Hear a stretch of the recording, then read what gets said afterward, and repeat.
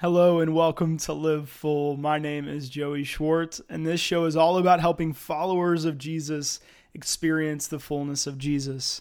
In this episode, we're continuing to walk through 9 biblical guardrails for tongues, and this time focusing on where we should practice tongues and how we should desire tongues. That's where we're going. Let's get started.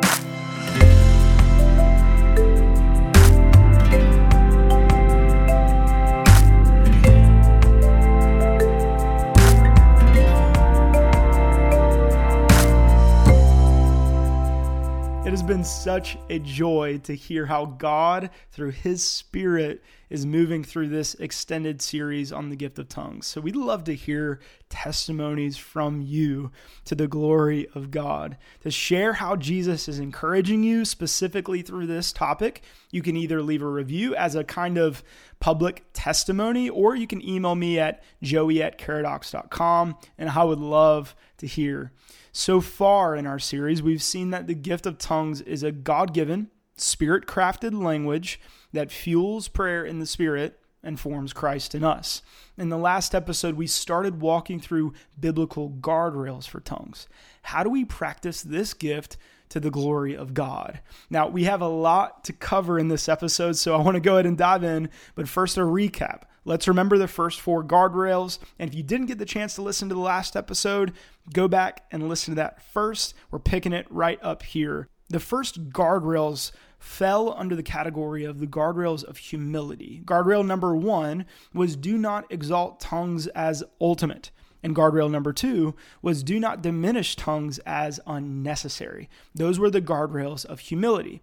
Then we talked about the guardrails of love. Guardrail number 3 was do not let the gift of tongues create a heart of arrogance. And guardrail number 4 was always use the gift of tongues to build up the body of Christ. We got all of that from 1 Corinthians 12 and 1 Corinthians 13. And now that brings us into a new category. We're going to talk about the guardrails of context.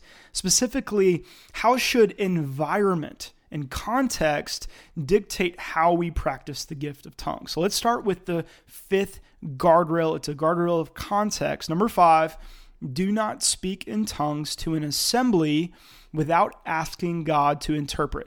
Let me say that again. Do not speak in tongues to an assembly without asking God to interpret. Here we are getting at the heart of Paul's teaching in 1 Corinthians 14. What's the context of this chapter? Let's start there. Early in the letter, in 1 Corinthians chapters 1 through 4, Paul is tackling division in the church that's coming from arrogant boasting against one another. Some were identifying with Paul's camp, some were identifying with Apollos' camp, and they were splitting up into factions.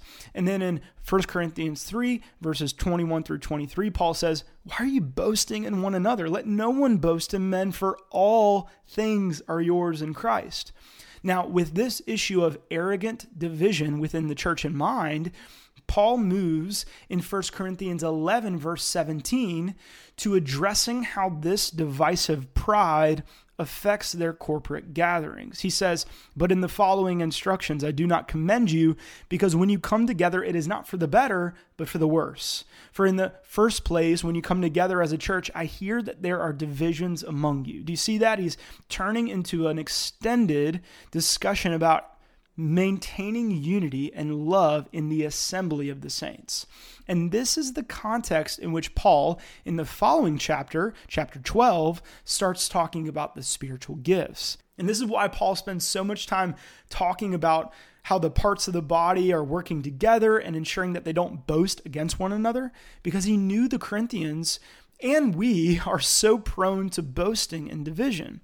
So Paul, and I'll add through the Spirit, God commands the Corinthians and us to be zealous to build up the body in love whenever we gather together. This is the context guiding 1 Corinthians 12 through 14, and thus the context that is informing Paul's instructions about the use of tongues.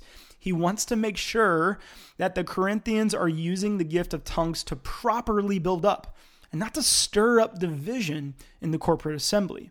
And so with this in mind, Paul writes in 1 Corinthians 14:1, "Pursue love and earnestly desire the spiritual gifts, especially that you may prophesy." He says, be zealous to love one another when you gather. And to do that with the most potency, especially desire to prophesy, because that gift is going to especially help you build up one another in the assembly. Let's continue to verse 2. Paul says, for one who speaks in a tongue speaks not to men, but to God, for no one understands him, but he utters mysteries in the Spirit. Okay, listen to what Paul is saying. Earnestly desire to build up and prophesy. For one who speaks in a tongue speaks not to men, but to God. Tongues is not speech that's meant to be spoken to people horizontally. It's speech that's meant to be spoken back to God upwards vertically. Now, continuing in verse 3. On the other hand, the one who prophesies speaks to people for their upbuilding and encouragement and consolation. Okay, do you see that contrast? Paul says, earnestly desire to love one another when you gather. Focus zealously on building up. And that means you should really desire to prophesy. Why? Because when you speak in tongues, you're speaking words from God vertically back to God. But when you speak a prophecy, you're speaking words from God horizontally to people. Tongues is meant for prayer. Prophecy is meant for people. So if you want to be zealous to build up people, especially in the assembly, earnestly desire to prophesy. This distinction explains the tension here, why Paul gives so many guidelines for the Corinthians speaking in tongues in the corporate assembly. Because speaking in tongues to people is by definition a deviation from the essence of the gift. Follow me here. Paul is saying that tongues is prayer to God. So if you're going to use the vertical gift of tongues, a prayer language, to horizontally prophesy to people, then you need an interpretation so that people can understand what you're saying. Okay, I wish I had a whiteboard here, and this is going to maybe get a little bit nerdy. You're going to be brought back to like science or math class. And if you're a visual learner, I hope this helps you. And if this goes over your head and it's a little bit confusing, just hang with me. I'm just going to use this brief analogy in case it's helpful, or a brief picture in case it's helpful, and then we'll move on. Okay, so imagine with me a diagram, like on a whiteboard, a diagram. And on the left side, you have the gift of tongues, and this is represented by an arrow in a U shape. So that arrow is coming down and then going back up. That's the gift of tongues. It's a language from God that we've never learned that's meant to be spoken back to God in prayer. It comes from God down, and then we're supposed to speak it back up to God in prayer. So you have your U-shape tongues on the left side. Now imagine on the right side the gift of prophecy. And this gift is represented by an L-shaped arrow, coming down from the top and then flattening out to the right. That's the gift of prophecy. It's a message from God that's meant to be spoken to people for their encouragement. Picture the U-shaped tongues on the left, words we receive from God to pray back up to God. And then picture the L-shaped prophecy on the right, words we receive down from God, but to speak to people horizontally. So here's Paul's point of emphasis. He's saying in 1 Corinthians 14, if you're going to take that U-shaped tongues, you see that on the left side of the diagram if you're a visual learner, if you're going to take that U-shaped tongues and speak it to people as if it's an L-shaped prophecy, you need the supernatural empowerment of God to translate it from a language that no one understands, that's meant for God, to a message that people can understand, that's meant for people. The gift of interpretation turns the U-shaped tongues into an L-shaped prophecy. But Paul essentially says that while God can do that, it's much more fitting to use the gift of prophecy to prophesy and to use the gift of tongues to pray. Let the U-shaped tongues be U-shaped. They have a good purpose in the kingdom. And then let the L-shaped prophecy be L-shaped. And that is best for the building up of the body. Okay, if I totally went over your heads with the math, science diagram, we're back. We're all back together. This is why Paul says in verse 13, therefore, one who speaks in a tongue, and here he's talking about speaking in tongues to people in the church, should pray that he may interpret. On to verse 18 and 19. He says, I thank God that I speak in tongues more than all of you, but in church. That is key. In church, I would rather speak 5 words with my mind in order to instruct others than 10,000 words in a tongue. Paul says, in other words, I use the prayer gift of tongues to pray to God all the time. In fact, more than any of you, I'm constantly praying in tongues because tongues is a U-shaped gift. It's a language from God that's meant to be spoken back to God. But when I'm in the context of the assembly, instead of speaking in tongues and praying for an interpretation, I'd rather just use prophecy to prophesy. Instead of twisting the U-shaped tongues into an L-shaped prophetic word, I'd rather just use the L-shaped gift of prophecy that God's already provided. I told you I was going to leave out the diagram. I brought it back in. I think we're actually moving on now. But here's the guideline. Do not speak in tongues to an assembly without asking God to interpret. Do not speak in tongues horizontally without asking God to turn your prayer speech into something that can build up people. That's directly from verse 13. Therefore, one who speaks in a tongue should pray that he may interpret. He's talking about addressing the congregation. Don't do that unless you're going to ask God for an interpretation. Now, here is a tension from the passage. It's in the passage.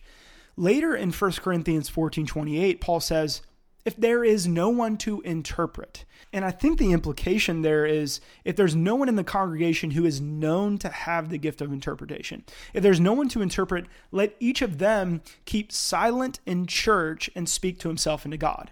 In other words, if those who want to speak in a tongue to an assembly discern that there's no one in the room who has the gift of interpretation, they shouldn't even speak it.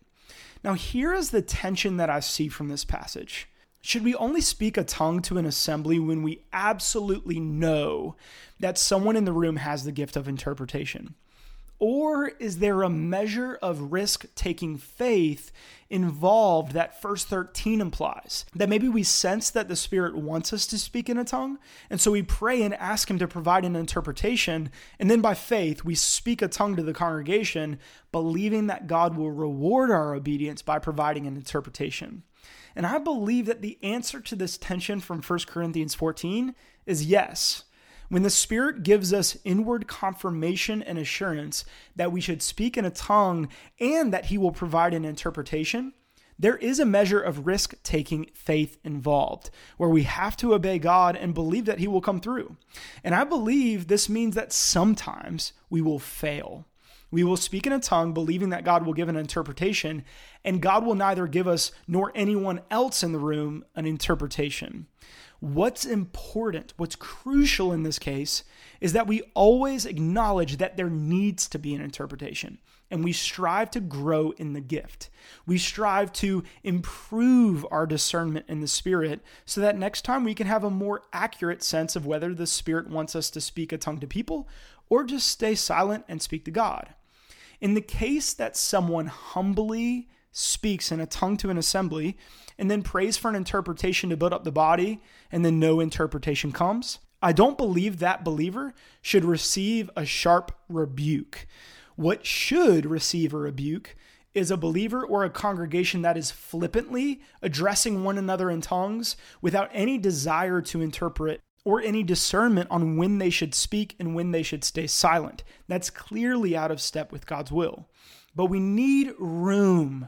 We need room to be able to grow in the things of the Spirit, to fail, and then help one another grow in accuracy and discernment without the fear of swift and harsh judgment that could end up quenching the Spirit in our midst. That's the fifth guardrail. Do not speak in tongues to an assembly without asking God to interpret. Now to the sixth guardrail. Do not forbid speaking in tongues to an assembly or in private. This is another guardrail under the category of context. Do not forbid speaking in tongues to an assembly or in private. This is straight from 1 Corinthians 14, verse 39. So, my brothers, earnestly desire to prophesy and do not forbid speaking in tongues. Do not forbid speaking in tongues. Out of an amplified fear of misusing the gift of tongues, many congregations and denominations and believers have turned to the solution of outright forbidding the gift of tongues. And in this supposed desire to be in line with the scriptures, they have directly disobeyed the scriptural command to never forbid speaking in tongues. Because speaking in tongues carries a risk, some have chosen to mitigate that risk by doing exactly what Paul warned us not to do, forbidding tongues. Here's the reality. If we do not leave open the door for an interpreted tongue to be spoken to an assembly, we're grieving the Spirit of God, who could very well desire to speak to us in that way. Now, some churches outright forbid tongues, but other churches don't say they forbid tongues, but a pervading culture of fear around the supernatural, around the things that can't be planned and controlled by humans. This cultural fear implicitly forbids tongues just the same. And the Spirit of God, I want to say this with grace, the Spirit of God is grieved by both approaches, by outright forbidding or by a cultural fear that essentially forbids tongues. Some even go beyond forbidding tongues spoken to an assembly and forbid a private prayer language in tongues, which means Paul himself would be at the top of the list of forbidden believers. I don't say these things to condemn anyone, but I do say these things to warn us. When we push back a gift that Jesus has graciously given us with a smile, we grieve his Spirit. We dishonor his generosity, and we cut off the church from the benefits of his power through this gift. That's the sixth guardrail. Do not forbid speaking in tongues to an assembly or in private. Now to the seventh guardrail, another guardrail of context. The seventh guardrail is freely practice the gift of tongues in prayer to God. Freely practice the gift of tongues in prayer to God. 1 Corinthians 14, verses 18 through 19, Paul says, I thank God that I speak in tongues more than all of you. Nevertheless, in church, I would rather speak 5 words with my mind in order to instruct others than 10,000 words in a tongue. So Paul tells these charismatic Corinthians, hey, I'm confident. There's not one of you who speaks in tongues more than me. I speak in tongues all the time, more than any of you. But in church, I'd rather not. I'd rather a sentence that people can understand than speak a 2-hour-long sermon in tongues that no one understands. So here's the question. If Paul's speech is constantly coming out in tongues, but tongues doesn't come out much in the church, when is he doing this incessant tongues speech? In prayer to God. Paul is constantly praying in tongues to God. And given what we've learned about tongues, that it is by definition a God-given Spirit-crafted language that fuels prayer in the Spirit, this makes sense. Paul says when it comes to speaking in tongues to others, I'm very careful and selective. But when it comes to praying in tongues, I do it freely and all the time. So this is a guardrail. Actually, this is more like the wide open highway of the gift of tongues. If you have the gift of tongues when it comes to your prayer life, you have the green light from God, the blessing, the shining face of God upon you to pray in tongues whenever the Spirit empowers you to do so 24/7. And this is where the Spirit's manifestation of tongues really shines. It's a gift meant for prayer. And so when you employ it in your prayer life, far from causing anxiety or caution or hesitation, it leads to more freedom and joy in your prayer life than anything you can imagine, which, by the way, we're going to dive deeper into in the next episode on practical counsel for tongues. 2 Corinthians 3:17 says, now the Lord is the Spirit, and where the Spirit of the Lord is, there is freedom. When we utter mysteries in the Spirit to God in prayer, our prayer life is full of freedom. Now, before we move into the 8th guardrail, I want to tackle a question that I think falls within this category of freely praying to God. Here's the question. Is it permissible to pray in tongues or sing in tongues in a smaller context, only in the hearing of other believers? So you're not addressing them, speaking to them in tongues, but you're praying to God vertically or singing to God vertically, and other believers can just hear what you're saying in tongues. In other words, if I'm praying to God for another believer and that person can hear me praying Is it permissible to pray in tongues? Or in the context of a small gathering of believers worshiping, is it okay to sing in a tongue that someone else in the room might hear? Or if you have a group of people laying hands on someone in prayer, is it okay for the group to be somewhat silently praying in tongues, but loud enough for other people to hear them? There are some here who would give an absolute black and white answer here based on 1 Corinthians 14 and say, no way. The only person who should ever hear you pray in tongues is God.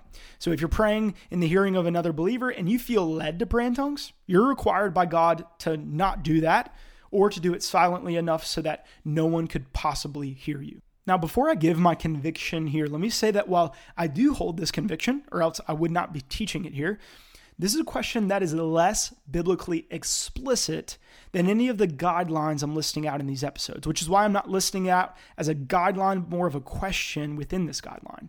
So like always, test all things under Scripture and obey your conscience in the Lord. But reading through 1 Corinthians 14, and you've seen in this series that we've done a deep dive on this chapter, Paul's concern for the Corinthians is that they not misuse the prayer gift of tongues, a language that's not meant to speak to men, but to speak to God, verse 2, as a prophetic gift that's meant to be spoken horizontally to people without an interpretation. In other words, they were trying to use the U-shaped prayer gift as an L-shaped prophetic gift without anyone understanding what they were saying. In the gathered assembly, as people are speaking to the congregation one by one in order, Paul is telling the Corinthians not to address the assembly with a tongue unless there's an interpretation. And while he's concerned for the effect that this could have on believers in the room, you can see that in verse 6, he's especially concerned about what addressing an assembly with tongues would do for unbelievers in the room. Verses 20 through 25, you can see it there. What I don't believe Paul is talking about here is a situation where one believer is praying for another in private, or even a few believers seeking God vertically in a prayer meeting. He's talking about an assembly focused on the church horizontally building up one another. And I believe that this does leave the door open for following the Spirit to pray in a tongue in the context of praying in private for another person, or even in the context of a small gathering of believers devoted to vertical prayer. We need to exercise care and love and mindfulness of what God is doing and even the person that's in the room here. But I do believe that there is a door open for this in the Spirit. I found Sam Storm's counsel to be helpful here, which he lays out in his book, The Language of Heaven. He says that whenever he feels impressed that God might lead him to pray in a tongue while he's praying for another person, he will always ask the person for permission. He'll explain that God sometimes leads him to pray in a heavenly language to strengthen his spirit in prayer, and he'll ask if that person would be uncomfortable with that. And if the person says that they would be uncomfortable, then he doesn't do it. But most often he finds that the person just says yes, and he's able to have the freedom to follow the Spirit if the Spirit leads him to pray in a tongue. You see what he's doing? He's letting love guide the way. I think that's a good principle of praying in a tongue when someone else might hear you. I'm not talking about addressing a congregation with an uninterpreted tongue. That's clearly out of bounds from 1 Corinthians 14. I'm talking about anything from praying in a tongue loud enough for someone nearby to faintly hear you to singing in a tongue in the context of a small worship gathering. Here's the principle: stay within the guardrails of love and context, and then let the Spirit be your guide. Stay within the guardrails of love and context, and then let the Spirit be your guide. There have been plenty of times when I've sensed that the Spirit might lead me to pray in a tongue while praying for another believer, and sometimes he does. And based on the context, I follow him into that.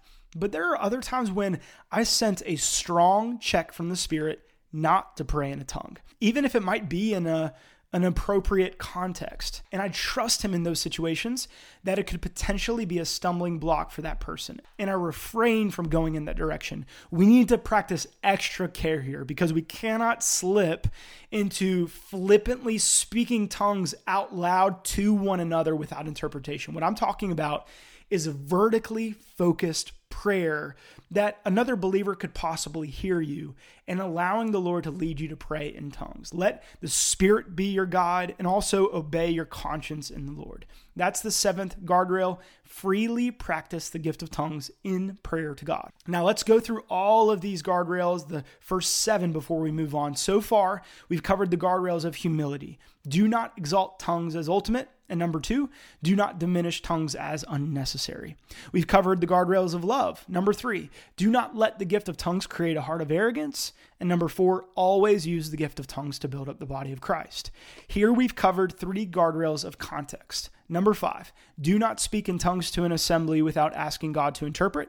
Number 6, do not forbid speaking in tongues to an assembly or in private. And number 7, freely use the gift of tongues to pray freely to God. Now we're going to close by talking about 2 more guardrails of desire. The guardrails of desire. Very simply, these guardrails are going to tell us how we should desire the gift of tongues. So guardrail number 8. Guardrail number 8, desire the gift of tongues. Very simply, guardrail number 8, desire the gift of tongues. 1 Corinthians 14 verse 1. Pursue love and earnestly desire the spiritual gifts, especially that you may prophesy. When Paul tells us to earnestly desire the spiritual gifts, he is including the gift of tongues mentioned in 1 Corinthians 12 verse 10. You should desire a God-given, Spirit-crafted language that fuels prayer in the Spirit and forms Christ in you. You should want it. You are free in the Lord to want that. If there is a gift that could possibly give you and others more of God, you should want it for yourself and you should want it for others. Too many believers settle in their knowledge of God. They think, I've had enough. I'm in a good place. I'm gifted in service, or I'm gifted in teaching, or in administration, or in healing, and I'm good. I can roll with what I've already obtained from God until I get to heaven. And with this misplaced contentment, they miss the insatiable desire that marked the apostle, who was literally caught up into the third heaven. Philippians 3 verse 12, he says, not that I've already obtained this or I'm already perfect, but I press on to make it my own because Christ Jesus has made me his own. Brothers, I do not consider that I have made it my own, but one thing I do, forgetting what lies behind, straining forward to what lies ahead, I press on toward the goal for the prize of the upward call of God in Christ Jesus. Let those of us who are mature think this way, and if in anything you think otherwise, God will reveal that also to you. End quote. A mark of Christian maturity is that you are not content with your level of maturity, with what you've already obtained, with the knowledge of God that's already in your grasp. Mature believers are hungry for more. And if God has something more to offer them that they don't already have, they don't sit back and say, oh well. No, they press on and strain forward and cry out, God, show me your glory. If God has something more for you, brother, something more for you, sister, don't you want it? If there are gifts of healing that you don't have, and a gift of wisdom that you don't have, and a gift of prophecy you don't have, and yes, the gift of tongues that you don't have, don't you want it all for your joy, for others' good, for his glory? Earnestly desire the spiritual gifts. Desire the gift of tongues. And if you're thinking, how do I desire tongues? We're going to dive deep into that in the next episode. Stay tuned. That's the 8th guardrail. Desire the gift of tongues. Now, the last guardrail, our 9th, and this is also a guardrail of desire. Guardrail number 9, above all, desire to prophesy. Guardrail number 9, above all, desire to prophesy. 1 Corinthians 14, verse 1, pursue, love, and earnestly desire the spiritual gifts, especially that you may prophesy. Verse 5, now I want you all to speak in tongues, but even more to prophesy. The one who prophesies is greater than the one who speaks in tongues unless someone interprets, so that the church may be built up. Paul refuses to put any one gift on a pedestal, lest the Corinthians boast against one another because of their spiritual gifting. But what Paul does put up on a pedestal and exalt above all things is love. Didn't Jesus say in John 13, 34 through 35 that this is the way the world would know we belong to him? Paul exalts love as the highest priority. And just as Christ laid down his life to build us up, we are to serve our brothers and sisters to build them up in love. And as we do that, we fulfill the eternal purpose of God, to become a people who are conformed into the likeness of Christ. Now, because Paul sets love as the highest priority, he positions prophecy as the highest gift. Because Paul sets love as the highest priority, he positions prophecy as the highest gift. The gift of prophecy, which we'll someday devote an entire series to that, believe it or not, will probably be longer than this series on tongues. The gift of prophecy contains the most potency to build up the church in love. When we speak a specific, timely, personal word from God to one of his children, simply put, it has the power to change their life right then and there. I've experienced this. And when you experience the power of prophecy, the power of the Father breaking into the rut and routines of life to speak a word that reminds you of his attentive love for you, you earnestly desire to do that for others. Love, striving to excel in building up the body, as Paul says, should fuel us to want to prophesy more than anything. When it comes to the spiritual gifts, we should prioritize the pursuit of prophecy above all things. That is the faithful response to the word of the Lord from 1 Corinthians 12 through 14. Now, here's the question. Does the supreme desire of prophecy contradict or quench the desire for tongues? In other words, if we are really going after prophecy, do we have to leave behind a desire for or practice of gifts? By no means. Again, Paul, who explicitly said he would rather speak prophecy to a congregation than tongues, that's the priority. He also said that he wanted all the Corinthians to speak in tongues and that he spoke in tongues more than all of them. He says, I want all of you to speak in tongues, but even more to prophesy. That's how it goes. Paul saw no contradiction between the supreme desire for prophecy and an earnest desire for tongues. And neither should we. Forgive me for the cheesy analogy here, but it's kind of like me saying, I want Chick-fil-A and I want filet mignon. For me, at least, those two desires are never at odds. Now, if I have to choose one, of course, filet mignon beats out Chick-fil-A as the finer dish. But does that snuff out my desire for a chicken sandwich? Nope. The two aren't at odds. There may be a priority, but there's no need for an either or choice. As we supremely desire to prophesy, to build up the body of Christ, we should also earnestly desire to speak in tongues. In fact, in my own experience and in my observation of other believers, far from the gift of tongues taking away from the prophetic, I believe that the gift of tongues can fuel the prophetic. When we are praying at all times in the Spirit, we're more sensitive to the Spirit's voice, more attentive to what he is doing in the people around us, and more inflamed with the faith needed to take holy risks for God. The gift of tongues helps me to set my mind on things that are above. Colossians 3:1-2, even when my mind is weak. And this in turn helps me to seek the things that are above, including prophetic words. As I pray words from God back to God, I long more and more to speak words from God to people. We've covered 9 biblical guardrails for the gift of tongues. Let me walk through them all. We started with the guardrails of humility. Number 1, do not exalt tongues as ultimate. Number 2, do not diminish tongues as unnecessary. Then we moved into the guardrails of love. Number 3, do not let the gift of tongues create a heart of arrogance. Number 4, always use the gift of tongues to build up the body of Christ. Then, in this episode, we shifted to the guardrails of context. Guardrail number 5, do not speak in tongues to an assembly without asking God to interpret. Guardrail number 6, do not forbid speaking in tongues to an assembly or in private. And then guardrail number 7, freely practice the gift of tongues in prayer to God. We close by talking about 2 guardrails of desire. Guardrail number 8, desire the gift of tongues. Guardrail number 9, above all, desire to prophesy. We have covered several biblical guardrails for the gift of tongues. We have laid out what does God say about the gift of tongues. In the next episode, we're going to shift into some practical counsel for how to approach desiring the gift of tongues, talking about the gift of tongues, and growing in the gift of tongues. That's where we're going. We'll see you then. Thanks for listening to this episode of Live Full, where our mission is to help followers of Jesus experience the fullness of Jesus. You can find articles, devotionals, resources, and podcast notes at Caradox.com. And to stay updated on everything we release, sign up for our 3 Things Thursday newsletter at Caradox.com/3things. Thanks to Charlie King for creating the music for this podcast. Thanks to our Caradox partners at Patreon for making this ministry possible. All of our listeners, thank you. This show exists for you, so thank you for listening and reviewing and spreading the word. Until next time, give your all to know and love and experience the fullness of Jesus, because life to the full is life in Christ.